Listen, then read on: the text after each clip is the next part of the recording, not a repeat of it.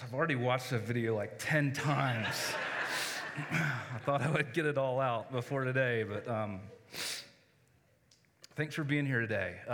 It was about a year ago. It was last fall. I came to Stephen and Emily and Dan, pastors. We had a meeting, and I said, hey, I don't know if you guys realize this, but next year is going to be our 10-year anniversary. Should we do something for that?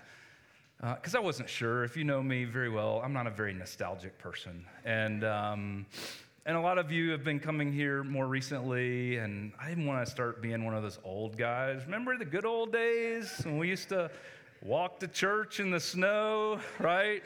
Uphill both ways. But they, Dan and Stephen said, yeah, we definitely need to do something. And Emily said, party? Yes, we're having a party. And so here we are today. So today's obviously different and special. If you happen to be visiting, we're glad you're here. If you happen to be new in the last few weeks, we've been talking about this milestone in our church's life for a little while. And we hope it's given you a glimpse into who we are as a church. I also hope you'll come back next week. Things will get back to normal a little bit then. We're going to kick off a new sermon series and look at some cool stories from the Old Testament. But today we're not going to have a traditional sermon. We're just going to take some time to remember and to celebrate. I've asked each of the pastors to come up and just take a few minutes. And each of them are just going to share one or two things that makes NDC special to them personally, and then also just give us a blessing or a word of encouragement for us as a community. And after that, I'll come back up and I'll wrap up with just a story from the Bible that might help us. So our pastors are currently Dan Snyder and Emily and Stephen. They'll share, but also Jason Malik. He's one of our founding pastors. He's in town to celebrate with us. If you're new to New Denver, Jason was one of the founding pastors and ended up making a career move a few years ago and moved away. But his fingerprints are on everything here at this church, and he's a real huge part of what has made New Denver what it is today. So he's going to come up and share first. Thanks, Norton. Well, what a privilege to be here. I've stood on this stage many times over the years, and like Norton, it's deeply emotional to be able to look out on this community. Norton said I'll share one or two things. I'm going to share three because I'm a preacher, not a very good preacher, but I'm a preacher, so I preach in threes. A couple of things. He's giving the sermon later, so this won't be kind of biblical truth or wisdom, but basically kind of a commissioning, a calling, even a challenge to us as a church. The first is this. The word presence means a lot to me. In fact, one of my mentors and spiritual directors, Kent Wave, is here. Kent has been journeying with me for about 7 years and has really taught me the value, the meaning, the importance of the word presence, to be present to one another. And I think you saw and heard in those testimonies how authentic people here are. And I think that authenticity is because we look one another in the eye and we are deeply caring. We're present to one another. We're also present to the community. We said when we set out as New Denver Church that if this church were to disappear, we want the community, whether people are followers of Jesus, whether they've ever set foot in this place, we want them to know it. We want them to mourn the loss of this community, and that's because of the presence of this community. We also want to be present to the city of Denver. We are for this city. So we're for one another, we're for the community, and we're for the city. You may not know it, but church plants, about 85% of church plants die within the first 3 years. So any organism takes time to grow, and here we are 10 years in. So this is incredibly challenging work. In fact, when we first came to Denver, we met with a bunch of different pastors and leaders in the city and basically just asked for advice. And I remember one guy, I don't remember his last name, his name was Kevin. He said, I can sum it up in one word: stay. Stay. And that leads to the second word, and that is perseverance. Church planting is incredibly difficult. And if you're a founder of anything, heck, a founder of a family, it's really, really hard, really hard. In fact, you saw pictures of our very first service. I think Stephen preached. There were 25 or 30 people there. And I was on slate for the second service, and people were so excited about me preaching that I grew the community from 25 to 4. to 4 people at our second service. We celebrated communion. Brian, I don't know if you were leading worship, but can you imagine, like, we're halfway through the first verse and we're done. We're like waiting. Perseverance is incredibly important. And the third is this, prophetic voice. As Norton said, we moved to the East Coast several years ago, and I joined an organization called American Bible Society.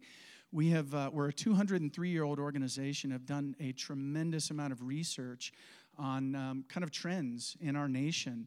And if you know much, you don't have to know much. We can all look around and see that our culture is changing dramatically. And over the past decade, we have seen Bible engagement, church affinity, people who are open to Jesus become a little more antagonistic. Statistically speaking, Bible engagement is down, and skepticism and even antagonism is up.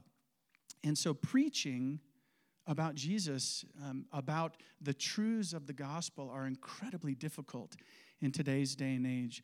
And so I want to encourage each of you to continue that prophetic voice. So to pastors, to elders, to volunteer leaders, to every one of you, be present, persevere, and continue with that prophetic voice. Thanks.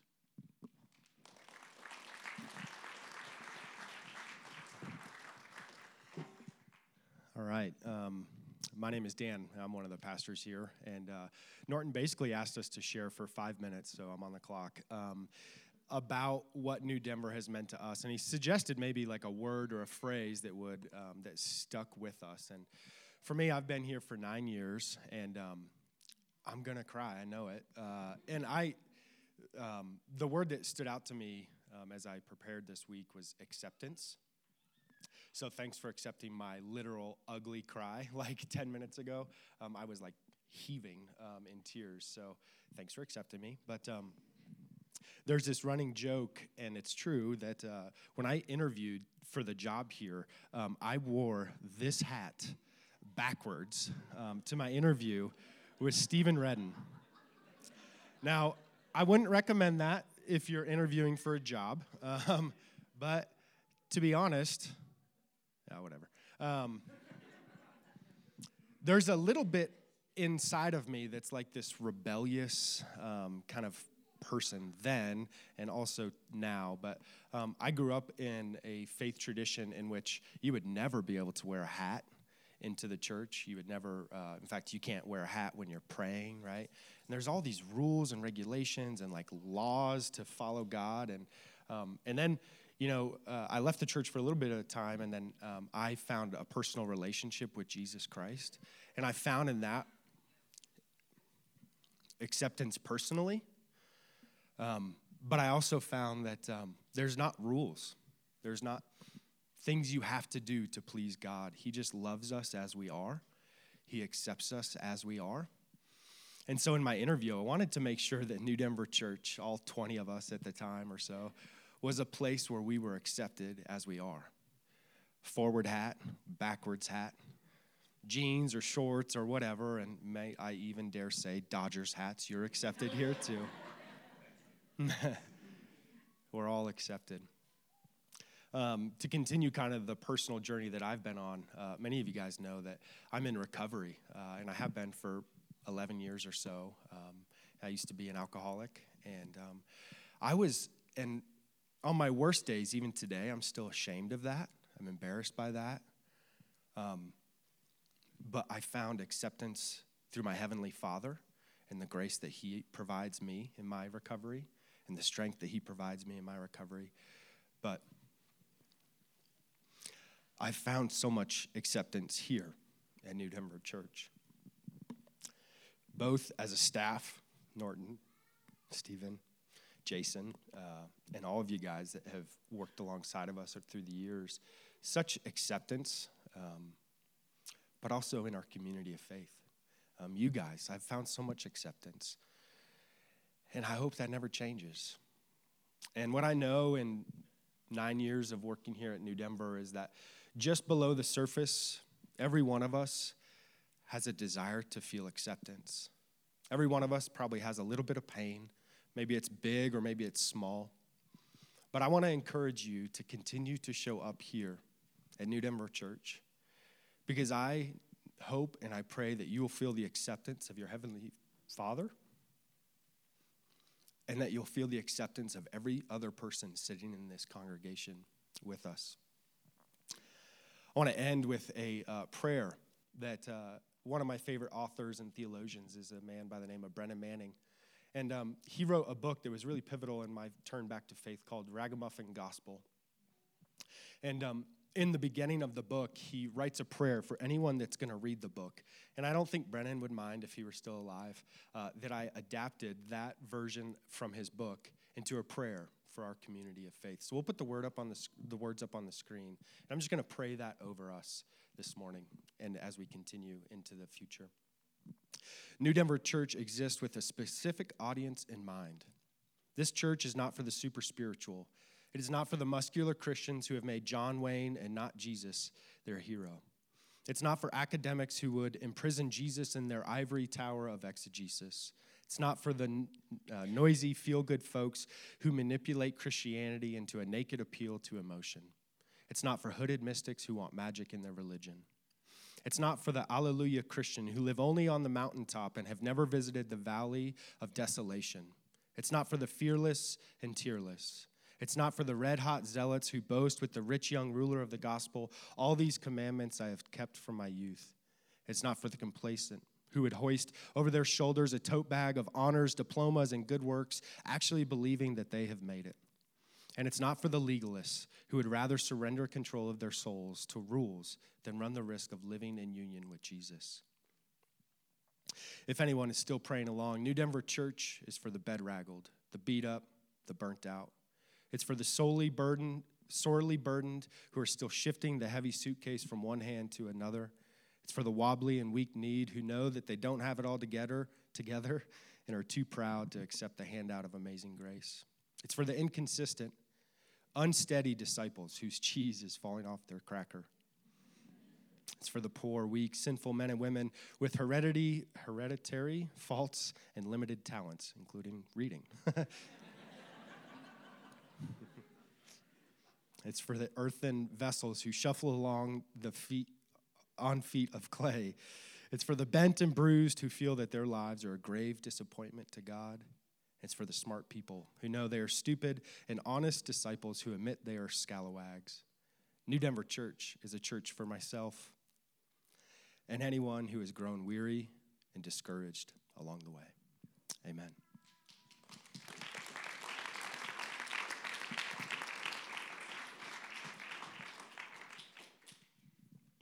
I'm Emily Schultz. I'm one of the pastors here. And when I think about New Denver, the word that comes to mind instantly is community. Churches all have their strengths and their weaknesses, and we know our church is not perfect, but I think one of our real strengths is community. I came here 4.5 years ago, and this community welcomed me with open arms, and I hope that when you hear community, you know I mean you. You welcomed me, and you've blessed me in so many ways throughout these years. I think about the time when someone left me a note with money inside and a poem telling me to buy myself some winter boots because I had moved here from California and didn't have any, and it was pretty pathetic. I still don't know exactly who that was. I think about the time when someone gave my husband Phil and I their car that they didn't need anymore, and I was so excited because I was able to upgrade from my 99 Dodge Stratus LeBron to this 2003 Honda Accord. So I made it into the 2000s and just felt like the luckiest girl in the world. And then there was the time when I was super pregnant and exhausted, and I was leading a D group. I hosted a women's D group in my home, and one night a girl stayed after and said, "Hey, do you mind if I just stick around for a few extra minutes and do your dishes?" And that is slightly embarrassing, and I think they were stressing her out because she had looked at them the whole time during the group. But But I said, yes, please help. And she stayed and washed them, and we talked. You've helped me move 4 times. You've laughed with me and cried with me and babysat for me and made me dinners. You've invited me over to watch football, even though you know every time I'm just going to fall asleep on your couch. You've invited me into your homes, your hospital rooms, your lives. And then last month, when my brother passed away, you were there for me. And you're still there for me. You've supported me and prayed for me and blessed me in so many tangible ways. I love being a pastor at New Denver because I love you. Like many of you, I am not from here. I don't have family here, so you really are my family. Phil and I, when we were starting to think about having kids, we made that decision. We said, we're going to stay. We're going to be here, and the church is going to have to be our family. And you've done it. And the beautiful thing about this is I don't think this community is just reserved for pastors. I don't think my experience is entirely unique. Many of you have shared the community that you've been blessed by here, the community you found here. And on the flip side, I also don't think that receiving the benefits of this community is something that's automatic or guaranteed. It's a two-way street. I think it is possible to sneak in and sneak out and not ever really embrace being a true part of this community. But I think that if you take the steps to get involved, if you join a D group, if you go to connect events and workshops, if you serve, if you attend the men's and women's retreat, not both, just one, whichever applies to you, go to Guatemala, if you take these steps, if you just stick around after service, don't run out the door, but linger, get to know the people around you, invite them out to brunch and continue the conversation. If you do these things, or at least some of these things, I know our community is ready and eager to meet you halfway and become your family too. So here's the blessing that I want to pray over you today. May NDC continue to welcome people with open arms, whoever they are, wherever they are on their spiritual journey. As you continue to take steps to engage this community of faith, as you show up to help people move and wash their dishes and let them nap on your couch, may you be blessed by the wonderful people you find here, and may you be a blessing to them as well. And most of all, may God continue to be the glue that holds this family together, so that as we draw closer to Him, first and foremost, as a byproduct, we also draw closer to one another.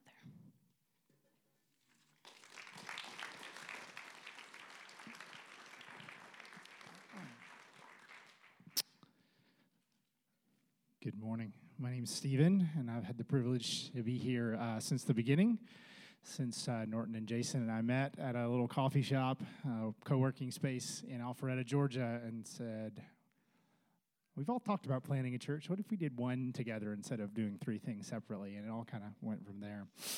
And this week, I've been trying to figure out, what do you say in 5 minutes to sum up 10 years of experiences?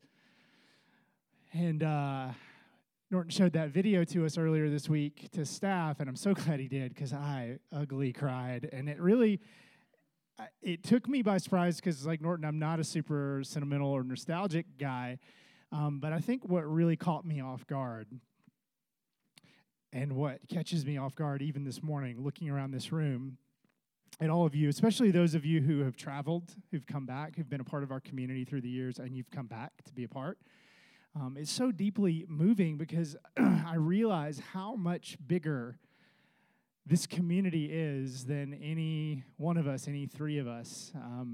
And I've been drawn back to this verse during the week. It's a verse from the New Testament. The Apostle Paul, one of the leaders in the early church, was writing to a group of Christians, new Christians in the city of Corinth, and he writes this letter, and there's this disagreement that's happening between the house churches, these tiny house churches that had sprung up, and it's reassuring because even in the beginning, people were fighting over like who liked who's preaching better and who had the cooler worship service or whatever. They were fighting over who they followed and who they liked. I like Paul. I like this guy Apollos. And Paul writes, and he just says, stop it. Like, stop it. If they made an emoji version of the Bible, he would have the face palm, because he's like, you guys are missing it. It's not about us. It's not about the individual leaders. It's not about any individual people. I'm nothing, Paul. I am nothing. Apollos is nothing. What matters is God. He says, somebody has to plant. He draws on an analogy from agriculture. He says, somebody has to plant the seeds, but then somebody has to water. Somebody has to tend the crops, but it's God that makes it grow. And so he says, 1 Corinthians 7, neither the one who plants nor the one who waters is anything, but only God who makes it grow. And I've been drawn back to that verse because it's been such an amazing privilege to be here from the beginning. And to, with Norton and Jason, take our little handful of seeds, the resources we had been given, the training and education and experience that we had, and to risk. And it was a risk, moving our families across the country in the middle of the Great Recession to start a church in a city where nobody wants to go to church. That's risky. But guess what? In life, true, abundant, flourishing life requires risk. Everything that you do and I do that matters takes risk. Getting married, having kids, your job, your career, anything that matters requires real risk. And we took that risk, and we took our seeds, and we stuck them in the ground, and we waited and watched, and 4 people showed up to the second service, and we thought, is this thing going to grow? Because 85% of people who start churches like this die. I think the number's even higher in Denver, and there were days that I wasn't sure this day would ever come, to be honest. I didn't know if we were going to make it. But slowly the shoots started coming up, and as they did, they were people like all of you in this room. I'm looking around and seeing the faces of people who poured water on that little shoot, who tended the ground and pulled weeds and made it happen, made everything happen that has happened in this community. You are a part of that. You have done that. We have done that together. And it's not me, it's not Norton, it's not Jason or Dan or Emily or any of us that matter. It's God who has made this community grow. And it is God that will continue to make it grow, because now we have more seeds. And guess what? We're going to have to stick them back in the ground and risk and continue to believe that God can do more than we can possibly imagine. And so my prayer, my hope for us as a community is that over the next 10, 20, 30, however many years God gives each of us, and that's the thing, nobody's going to be here forever. I'm not going to be here forever. Norton's not going to be here forever. Already, many people have come in and out of this community, but while we're here, my prayer is we'll do what we've been called to do. We'll tend our little part. We'll water. We'll tend the ground, and God will make it grow and do more than we can imagine. Thanks for letting me be a part of the journey.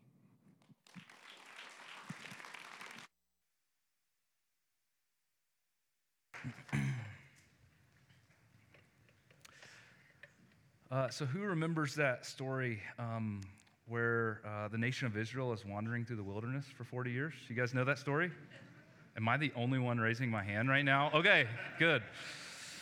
You remember how God rescued them from slavery first, and then it took them 40 years, and there were a whole lot of missteps along the way, a lot of setbacks, a lot of failure, a lot of complaining.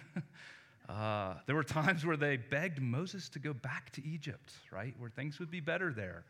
There was one time where they turned their back on God completely. They started worshiping an entirely different God. But God stuck with them, and he was faithful, even when they weren't. He protected them along the way. He cared for them. He forgave them when they came back to him. And eventually, he brought them to this land that he promised them. And the day that happened was a really big day, because there was a very clear boundary between what was wilderness and what was promised land. It was a natural boundary. It was an actual river. It was the Jordan River. And so as they're crossing the Jordan River that day, God gives some instructions to Joshua. Moses had passed along by that time, and Joshua had become the new leader of this group of people. And Moses gave him some instructions, and these are in the book of Joshua. It said this: when the whole nation had finished crossing the Jordan, the Lord said to Joshua, choose 12 men from among the people, one from each tribe, and tell them to take up 12 stones from the middle of the Jordan, from right where the priests are standing, and carry them over with you and put them down at the place where you stay tonight. So Joshua called together the 12 men he had appointed from the Israelites, one from each tribe, and he said to them, go over before the ark of the Lord your God into the middle of the Jordan. Each of you is to take up a stone on his shoulder according to the number of the tribes of the Israelites to serve as a sign among you. These stones are to be a memorial to the people of Israel forever. I love this story. I love this detail that we're told of these 12 guys going to the river and picking up these stones and then bringing them over to their camp and piling them up in this big pile of stones that night, because God knew that they needed to pause in this crucial moment and reflect on all that he had done. They needed to pause and look back and remember all that he had done. They needed to pause and celebrate all that he had done. And they needed to do it with an actual, tangible, physical object. It wasn't enough to just talk about it. They needed something they could actually touch, where they could look at it and feel it and touch it and always come back to this thing and look at it and be able to remember that God was faithful and he's the one that carried us through the wilderness. If you go up to the Rocky Mountains today, you see lots of different piles of stones that look like this. They're different kinds of markers. They're called cairns, and their purpose is a little different. They're put there to help you not get lost. They're put there so that you can always know the way forward. Here's another picture. This is a cairn on Mount Princeton. Janice and I hiked it a couple of years ago. And part of the way you walk up the road, and then you come to this big pile of rocks on the right side. And it's basically put there to say, you don't hike the road anymore. You take a right here, and you begin walking up this slope. This is put here so you don't get lost, so you know the way forward. Here's another picture. This is a cairn from the Wind River Range in Wyoming. I was backpacking there a couple of years ago with my friend Nick, and we were supposed to go over this big pass in this picture, and you can't see it, but on either side of this massive field, there's a couple of peaks, and it's not always clear how to get to the next valley below. So every few hundred yards in this huge field, there are these cairns, these piles of rocks, to make sure you don't get lost, to make sure you know the way forward. And I think that's partly what Joshua's 12 stones were about as well. To not only look back and remember and celebrate all God had done, but to help future generations not get lost and to always know the way forward. Because you have to remember, as they're entering the promised land, their mission is just beginning. God has so much more in store for them. And if they ever started to wander away from him again, if they ever started to forget who he was or started to forget who they were as a people, if they ever began to lose their identity, they could always come back to this pile of rocks. And they could always remember who God was and who they were and the mission that he had given them. They could always remember what the way forward would look like. So today, on our 10th anniversary, we're going to build our own cairn. We're going to build our own pile of stones. We don't have 12 tribes, but we do have 10 years. 10 years of God's faithfulness. So in a moment, we're going to sing another song. And when we do, 10 different people are going to come forward. Don't worry, we're not going to pick random people from the crowd. We've already talked to them ahead of time. 10 different people are going to come forward. And there are 10 different people who started coming to New Denver in each of the last 10 years. And they're going to carry with them a rock And they're going to build a pile of stones up here. And really, they just represent all of us. They represent our entire community. And the stones they carry with them represent God's years of faithfulness. Now, I don't know where we're going to put this pile of stones after today. We'll glue them together so they don't fall apart. And one idea is we could maybe put them next to the doors. So every Sunday when you come in, like a college football player, you could rub the pile of stones and then run down the middle, and everyone could applaud, right? Unless you get here at 8:40, and then no one will be here to applaud.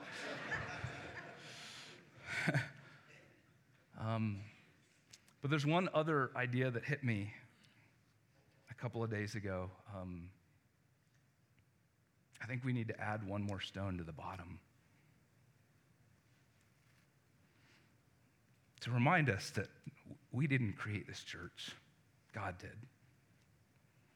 And that we didn't build the church. God did. And Stephen reminded us none of us grow the church. God did. And then when we've stumbled along the way, and we all have, God didn't. And when we lacked faith, He remained faithful. And may that stone at the bottom remind us that Jesus is the cornerstone and that He's the foundation and that apart from Him, we can do nothing. And may these stones also point the way forward for us. Because like Israel, our mission is just beginning. We have a few years behind us, but I believe we have so many years in front of us. And I believe God wants to do so much more. And we want to continue to trust that He is at the work of building new lives, a new Denver, and a new world. So let me pray, and then we'll celebrate together.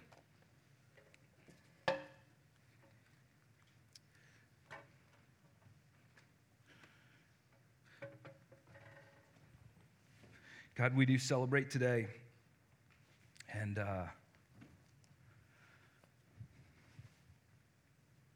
we thank You for this community. We thank You for the presence, the perseverance, the prophetic voice that exists in the people in this room. We thank You for the acceptance that so many of us have felt. Thank You for the love, and we thank You for the way that You have grown in each of our individual lives. Some of us have experienced Your grace and Your mercy in so many new and exciting ways. And so today we just worship and we thank and we praise and we sing.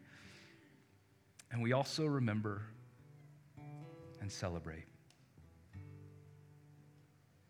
And we do all of this in the name of Jesus.